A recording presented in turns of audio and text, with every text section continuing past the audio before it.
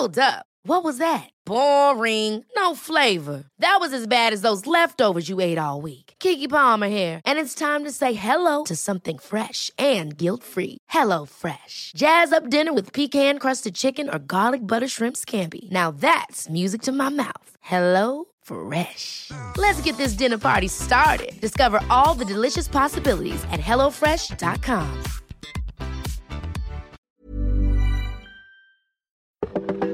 Welcome to This Date in Weather History for Tuesday, March 17th. I'm AccuWeather.com's Evan Myers. The first shots of the Revolutionary War were fired in the towns of Lexington and Concord, just west of Boston, in April of 1775. What started out as a British victory as they looked for munitions that were stored by local militia turned into a British rout as American militia from all over New England converged on the area and drove the British back into Boston. The British attempted to break out of Boston at the Battle of Bunker Hill some months later, and even though they won because the Americans ran out of ammunition, the victory came at a terrible cost of dead and wounded. British General Clinton said that any more British victories like that would actually put an end to British rule in America.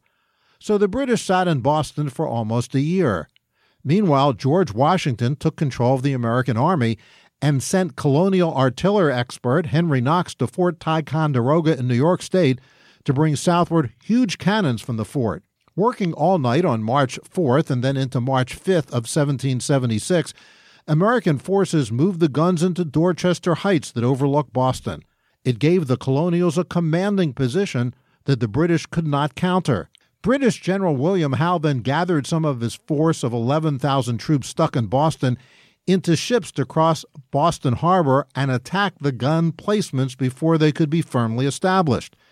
Just as the troops had been loaded onto ships, a huge storm hit and caused those British troops to be turned back.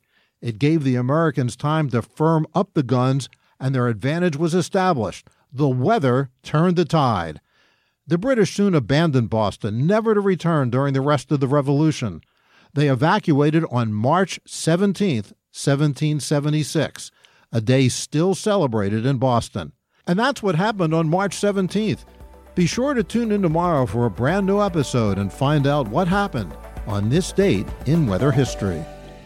Listen to Weather Insider every weekday for a discussion on trending weather news with me, Bernie Rayno, and Evan Myers. You'll get detailed insight into major weather events and learn the why behind the weather, gaining knowledge on terms like what's a nor'easter. Just subscribe to Weather Insider on your favorite podcast platforms today. Ever catch yourself eating the same flavorless dinner 3 days in a row? Dreaming of something better? Well, HelloFresh is your guilt-free dream come true, baby. It's me, Keke Palmer. Let's wake up those taste buds with hot, juicy pecan-crusted chicken or garlic butter shrimp scampi. Hello Fresh. Stop dreaming of all the delicious possibilities and dig in at HelloFresh.com. Let's get this dinner party started.